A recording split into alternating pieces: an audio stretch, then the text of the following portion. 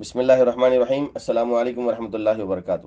محترم سامعین، بدلتی ہوئی دنیا اور اسلامی فکر کتاب کا تسلسل جاری ہے، جس کا ایپیسوڈ نمبر 7 یعنی کہ 7واں ایپیسوڈ، جس کا عنوان سیکولرزم کے مختلف روپ، دنیا کا ہر نظریہ انتہا پسند مثالیت ایکسٹریم آئیڈیالزم سے شروع ہوتا ہے، لیکن جب نظریہ کتابوں سے نکل کر سماج کی حقیقتوں کا سامنا کرنے لگتا ہے تو دھیرے دھیرے اس میں لچک پیدا ہونے لگتی ہے، اس کا روپ بدلنے لگتا ہے، اور بدلتے روپ کے ساتھ اس کے معنی بھی بدلنے لگتے ہیں۔ اس لیے کسی عملی نظریے کو سمجھنے کے لیے اس کے ابتدائی نظریہ سازوں کی کتابوں یا ڈکشنریز اور درسی کتابوں کا مطالعہ کافی نہیں ہوتا، بلکہ یہ دیکھنا ضروری ہوتا ہے کہ دنیا میں آج اس نظریے کا کیا مطلب لیا جاتا ہے، اور سیاسیات، سماجیات اور قانون کے دانشوروں میں، عدالتوں، قانون کے مسودوں اور وساتیر کے شارحین کے پاس، اور عوام اور پالیسی سازوں کے پاس اس کا کیا مطلب ہے۔ آج کی دنیا میں جب اس عملی نظریے کا حوالہ دیا جائے گا تو اس کے معنی وہ نہیں ہوں گے جو قدیم کتابوں میں لکھے ہوئے ہیں، بلکہ وہ ہوں گے جو زمانے کی تبدیلیوں کے ساتھ دنیا کے عوام نے قبول کر لیے ہیں، اور اس قبول عام کی شواہد موجود ہیں۔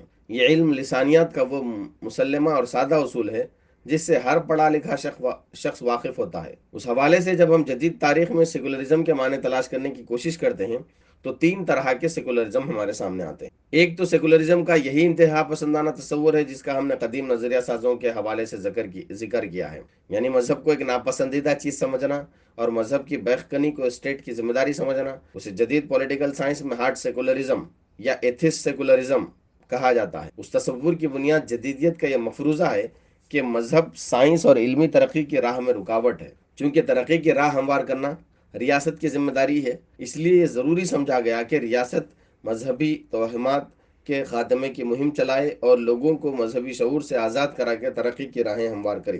چنانچہ ریاست اپنی پوری استبدادی قوت کے ساتھ مذہب کے حریف کے طور پر سامنے آئی، اور ریاست کی پوری قوت استعمال کر کے مذہب کی جڑیں ختم کرنے کی کوشش کی۔ یوگوسلاویہ، بلغاریہ اور سابق سوویت یونین جیسے ممالک میں سیکولرزم کا یہی تصور اختیار کیا گیا، اور ریاست کی پوری قوت کو استعمال کر کے مذہب اور مذہبی تصورات کو کچلنے کی ہر ممکن کوشش کی گئی۔ دوسری عالمی جنگ کے بعد یہ تصور عملاً یا تو صرف کمیونسٹ بلاک میں محدود ہو گیا، یا بعض وحشی ڈکٹیٹروں نے اپنے مطلق العنانی کو جواز بخشنے کے لیے اس تصور کا استعمال کیا۔ باقی دنیا نے اسے کبھی پسندیدگی کی نگاہ سے نہیں دیکھا۔ عالمی ضمیر نے اس تصور کی ملامت ہی کی، اور کمیونزم کے خاتمے کے ساتھ سیکولرزم کا بھی یہ انتہا پسندانہ تصور بھی ختم ہو گیا، اور اب مہذب دنیا میں اس تصور کے لیے کوئی جگہ نہیں۔ سیکولرزم کا دوسرا تصور وہ ہے جسے فرانسیسی زبان کی اصطلاح لائسیٹے کے ذریعے ظاہر کیا جاتا ہے۔ لائسیٹے کے تصور میں زندگی کے تمام امور کو مذہبی اور غیر مذہبی خانوں میں تقسیم کیا گیا ہے۔ لائسیٹے صرف ریاست یا سیاسی عمل کا انضباط نہیں کرتا، بلکہ جیسا کہ فرانس کے دستور میں کہا گیا ہے، یہ تمام شہریوں کو ایک ناقابل تقسیم انڈیویزیبل تصور حیات فراہم کرتا ہے۔ مذہب کا دائرہ انفرادی زندگی اور روحانی ترقی تک محدود ہے۔ ان معاملات میں لوگوں کو مذہب پر چلنے کی آزادی حاصل ہے، لیکن ملک اور سماج کے اجتماعی معاملات میں مذہب کو بالکل آنے نہ دیا جائے۔ سماجی زندگی میں مذہبی علامات ناپسندیدہ سمجھی جائیں۔ اسٹیٹ کسی مذہب سے نہ کوئی تعلق رکھے اور نہ کسی مذہب یا مذہبی ادارے کی قسم کی مدد کرے۔ انفرادی زندگی میں مذہب کی آزادی بھی اجتماعی قانون کی پابند ہو۔ اسے ماڈریٹ ہارڈ سیکولرزم یا اینٹاگنسٹ سیکولرزم بھی کہا جاتا ہے۔ سیکولرزم کا یہ تصور آج بھی ایک زندہ حقیقت ہے، اور فرانس اور یورپ کے اکثر ممالک اسی تصور کے حامل ہیں۔ ترکی میں بھی سیکولرزم کا یہی مفہوم سمجھا جاتا رہا ہے، اسی وجہ سے ترکی میں برسوں حجاب پر پابندی رہی۔ فرانس نے اسی بنیاد پر حجاب پر پابندی لگائی ہے کہ مذہبی علامت ہے، اور عوامی مقامات پر مذہبی علامات کا اظہار سیکولرزم کے منافع۔ سوئٹزرلینڈ میں میناروں پر پابندی کے پیچھے بھی یہی منطق کار فرما ہے۔ گزشتہ چند دہوں سے اس تصور کو یورپ میں بھی چیلنج کیا جا رہا ہے۔ امریکہ اور انگلستان کے دانشور اس یورپی تصور کو چیلنج کرتے ہیں۔ سوئٹزرلینڈ میں میناروں کے حوالے سے اور فرانس میں حجاب کے حوالے سے جو بحثیں اٹھی ہیں، ان سے یورپی سیکولرزم اور اینگلو سکسن سیکولرزم کے فرق کو سمجھنے میں مدد ملتی۔ اینگلو سکسن دانشور یورپی تصور کو صحیح نہیں سمجھ۔ ان کے نزدیک مذہب انسانی سماج کی ایک اہم حقیقت ہے، اور کوئی سماج مذہب کو مکمل طور پر نظر انداز کر کے نہیں رہ سکتا۔ اب علمی دنیا میں انگریزی میں بھی اینگلو سکسن کے تصور اور فرینچ تصور میں امتیاز پیدا کرنے کے لیے فرینچ تصور کو سیکولرزم کی بجائے لائسٹ یا لائسزم کہا جا رہا ہے۔ اس تصور پر خود فرانس اور یورپ میں بھی تنقید کی جا رہی ہے۔ صدر فرانس نکولا سرکوزی کا بیان ریکارڈ پر موجود ہے، جس میں انہوں نے فرانس کی موجودہ پالیسی کو نگیٹو لائسٹ کو کہا ہے اور ایک ایسے پازیٹو لائسٹ کی ضرورت ظاہر کی ہے جس کے تحت مذہب کے مثبت رول اور فرانس کی تہذیب و زندگی میں فرانس کے بڑے مذاہب عیسائیت، اسلام اور یہودیت کی گراں قدر خدمات کو تسلیم کیا جائے۔ امریکہ و برطانیہ کا سیکولرزم۔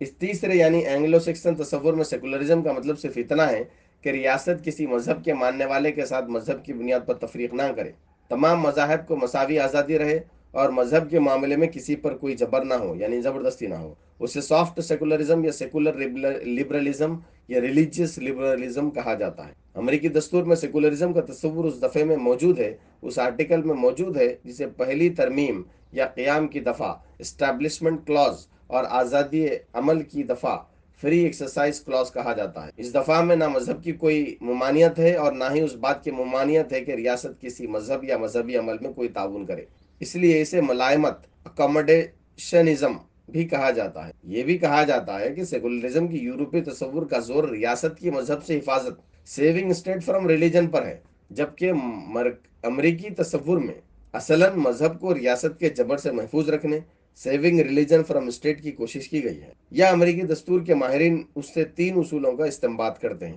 ایک تو یہ کہ مذہبی معاملات میں کسی پر کوئی زبردستی نہیں ہوگی، دوسرے کسی کو اس کی مرضی کے خلاف کسی مذہبی عمل یا کسی مذہب کے تعاون کے لیے مجبور نہیں کیا جائے گا، اور تیسرے یہ کہ مذہبی آزادی تمام مذاہب کو حاصل رہے گی۔ یہ بات شاید بعض لوگوں کے لیے چونکانے والی ہو، اس لیے اپنی بات کی وضاحت کے لیے میں برطانیہ اور امریکہ کے قوانین اور دساتیر کی کچھ مثالیں پیش کروں گا۔ برطانیہ میں اقتدار اعلیٰ کی وضاحت کے لیے جو ٹیکنیکل جملہ استعمال کیا جاتا ہے وہ اس طرح ہے: ملکہ پارلیمان میں خدا کے تحت، queen in parliament under God, گویا خدا کے مقتدر اعلیٰ ہونے کو تسلیم کیا گیا۔ یہ بات باقاعدہ دستوری طور پر طے ہے کہ تاج برطانیہ کا حامل بننے کے لیے پروٹسٹنٹ عیسائی ہونا ضروری ہے۔ بل آف رائٹس اور ایکٹ آف سیٹلمنٹ، جن کی حیثیت انگلستان کے دستور کی ہے یعنی کہ انگلینڈ کے، صاف طور پر کہتے ہیں: It has been found by experience that it is inconsistent with the safety and welfare of this Protestant kingdom to be governed by a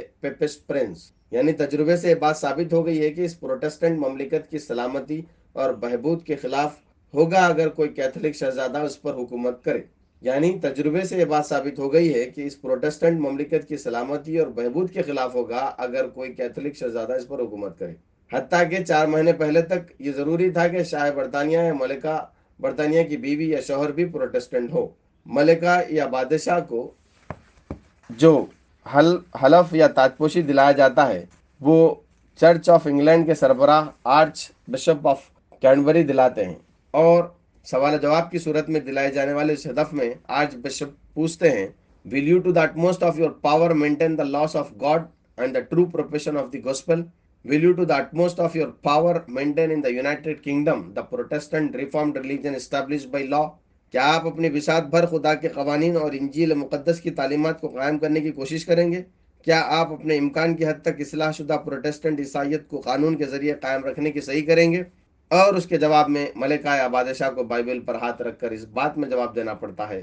حلف لینے کا یہ پورا طریقہ اور اس کے الفاظ ملکہ برطانیہ کی ویب سائٹ پر تفصیل سے درج ہیں۔ ہم سب جانتے ہیں کہ یوکے کی پارلیمان کے 2 ایوان ہیں: ہاؤس آف لارڈز اور ہاؤس آف کامن۔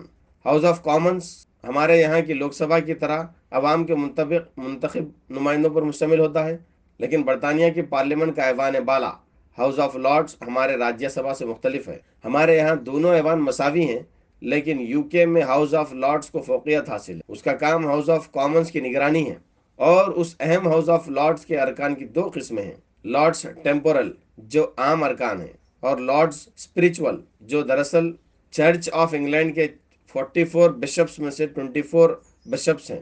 یہ بشپس محض بشپ ہونے کی وجہ سے باعتبار عہدہ بغیر کسی انتخاب اور تقرر کے ہاؤس آف لارڈز کے ارکان قرار پاتے ہیں اور قانون سازی پر چرچ کے نقطہ نظر سے اثر انداز ہوتے ہیں۔ جہاں تک امریکہ کا تعلق ہے، امریکی دستور میں خدا کا ذکر ہے۔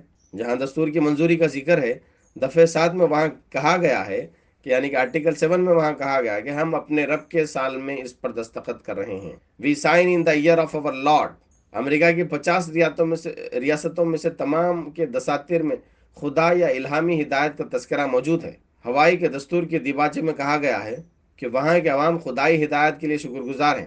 بعض ریاستوں کے دساتیر کے الفاظ کا ذکر مناسب ہوگا۔ الباما کے دستور کے دیباچے میں کہا گیا ہے وی the people of the state of Alabama in order to establish justice, ensure domestic tranquility and secure the blessings of liberty to ourselves and our posterity, invoking the favor and guidance of Almighty God, do ordain and establish the following constitution in form of government for the state of Alabama۔ یعنی ہم Alabama کے عوام انصاف کے قیام، خوشحالی کے تیقن اور اپنے لیے آزادی کی نعمت کے حصول کے لیے خدائے بزرگ و برتر کے احسان اور اس کی ہدایات سے فائدہ اٹھاتے ہوئے اس دستور کو، اس طرز حکومت کو الباما کی ریاست میں قائم کرتے ہیں۔ میساچیٹس کے دستور کے دیباچے میں کہا گیا ہے we therefore the people of Massachusetts, acknowledging with grateful hearts the goodness of the great legislator of the universe in affording us in the course of his providence an opportunity deliberately and peacefully, without fraud, violence or surprise, of entering into an original, explicit and solemn compact with each other, and of forming a new constitution of civil government for ourselves and posterity, and devotedly imploring his direction in so interesting a design, do agree upon, ordain and establish the following declaration of rights and frame of government as the constitution of the Commonwealth of Massachusetts۔ ہم Massachusetts کے عوام احسان مند دلوں کے ساتھ کائنات کے عظیم ترین قانون ساز یعنی خدا کی عظمت کا اعتراف کرتے ہیں، جس نے ہمیں یہ موقع دیا ہے کہ ہم پرامن طریقے سے ایک نئے دستور کی تشکیل کر رہے ہیں، اور اس بات کے لیے بھی کہ اس نے اس سلسلے میں ہماری رہنمائی کی ہے۔ اس دستور کے باب 1 اور دفعہ 2 میں یعنی کہ آرٹیکل 2 میں چیپٹر 1 آرٹیکل 2 میں کہا گیا ہے یہ سماج کے ہر فرد کا حق بھی ہے اور فریضہ بھی کہ وہ حسب موقع اور عوامی سطحوں پر بھی عظیم ترین ہستی، عظیم خالق اور رب کائنات کی عبادت کرے۔ ارکنساس کے دستور کی دفعہ 19 آرٹیکل 19 شق 1 میں کہا گیا ہے کوئی بھی شخص جو خدا کے وجود کا منکر ہو اس ریاست کے کسی سول محکمے میں کوئی عہدہ حاصل نہیں کر سکتا اور نہ ہی کسی عدالت میں گواہی دینے کے لائق سمجھا جائے۔ شمالی کیرولینا کا دستور شروع ہی اس طرح ہوتا ہے گویا حاکمیت الہ کے تصور کو تسلیم کیا جا رہا۔ وی the people of the state of North Carolina, grateful to Almighty God, the sovereign ruler of nations, for the preservation of the American Union and the existence of our civil, political and religious liberties, and acknowledging our dependence upon him for the continuance of those blessings to us and our posterity, do for the more certain security thereof and for the better government of this state, ordain and establish this constitution۔ ہم شمالی Carolina ریاست کے عوام خدائے بزرگ و برتر کے احسان مند ہیں جو تمام اقوام عالم کا مقتدر اعلیٰ حاکم ہے کہ اس نے امریکی یونین کی حفاظت کی، ہمیں سول، سیاسی اور مذہبی آزادیوں سے سرفراز کیا۔ ہم ان رحمتوں اور نعمتوں کی بقا کے لیے اسی خدا پر اپنے انحصار کا اعتراف کرتے ہیں اور اپنی وسعت کے مطابق ان آزادیوں کی یقینی تحفظ اور اس ریاست میں بہتر حکمرانی کے لیے اس دستور کو منظور کرتے ہیں اور اسے نافذ کرتے ہیں۔ درج ذیل افراد ریاست میں کوئی سرکاری منصب حاصل نہیں کر سکے، جن میں پہلا ہے وہ فرد جو خدا کے وجود کا منکر ہو۔ ایسا نہیں ہے کہ یہ باتیں تاریخ کے کسی دور میں شامل ہو گئیں اور اب ان پر کسی کی کوئی توجہ نہیں ہے۔ امریکہ کی سپریم کورٹ میں انہیں چیلنج کیا جاتا رہا، ان پر بحثیں ہوتی رہی، عدالتوں میں یہ بحثیں بھی اٹھائی گئی کہ دساتیر کی یہ مشتملات سیکولرزم کے تصور کے منافی ہیں، لیکن لمبی بحثوں کے بعد ان کو سیکولرزم کے خلاف نہیں سمجھا گیا۔ اس طرح اس اینگلو سکسن ماڈل میں سیکولرزم نہ ملک کے دستور میں خدا کے تذکرے میں مانا ہے، نہ سربراہ مملکت کے لیے کسی مذہب سے وابستگی کی شرط لگانے میں مانا، نہ خدا کی اطاعت اور تابعداری کا دستور میں باقاعدہ عہد کرنے میں مانے ہیں، اور نہ ہی اس بات میں مانے ہیں کہ سربراہ مملکت کو حلف کے ذریعے یعنی عہد کے ذریعے اس بات کا پابند کیا جائے کہ وہ کسی مذہبی کتاب کی تعلیمات کے نفاذ کی جد و جہد کرے گا۔ پھر سیکولرزم کیا ہے؟ ان کے نزدیک سیکولرزم بس اس بات کا نام ہے کہ مذہب کی بنیاد پر کوئی تفریق نہ برتی جائے اور کسی کو کسی مذہب کے لیے مجبور نہ کیا جائے۔ 7واں ایپیسوڈ مکمل ہوا۔ آنے والے ایپیسوڈ میں سیکولرزم اور ہندوستان کا مطالعہ کیا جائے گا۔ جزاک اللہ۔